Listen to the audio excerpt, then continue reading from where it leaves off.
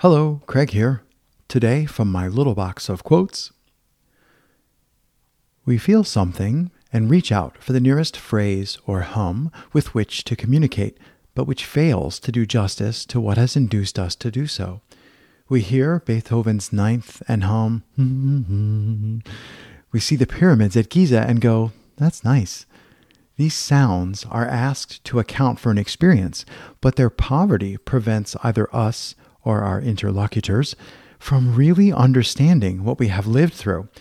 We stay on the outside of our impressions, as if staring at them through a frosted window, superficially related to them, yet estranged from whatever has eluded casual definition.